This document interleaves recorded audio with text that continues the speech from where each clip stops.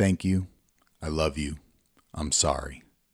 Letters of truth from all over the world, read by Antonio.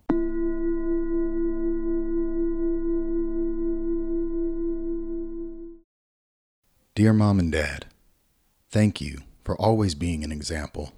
You both worked opposite shifts, long hours, and hard jobs. Oh, and you took care of 15 kids. One of you went to work at 6 p.m. and the other at 3 a.m. Most people would complain about these hours and job. I never, ever heard you complain once. You tried to make all my games or educational events, and if you didn't, I knew you wanted to. You were both loving, hardworking, and really shaped my behavior. For that, I am forever grateful.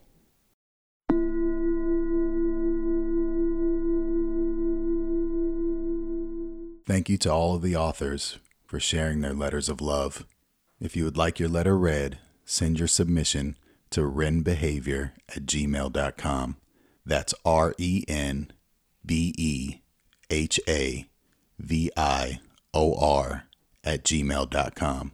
And as always, thanks for listening.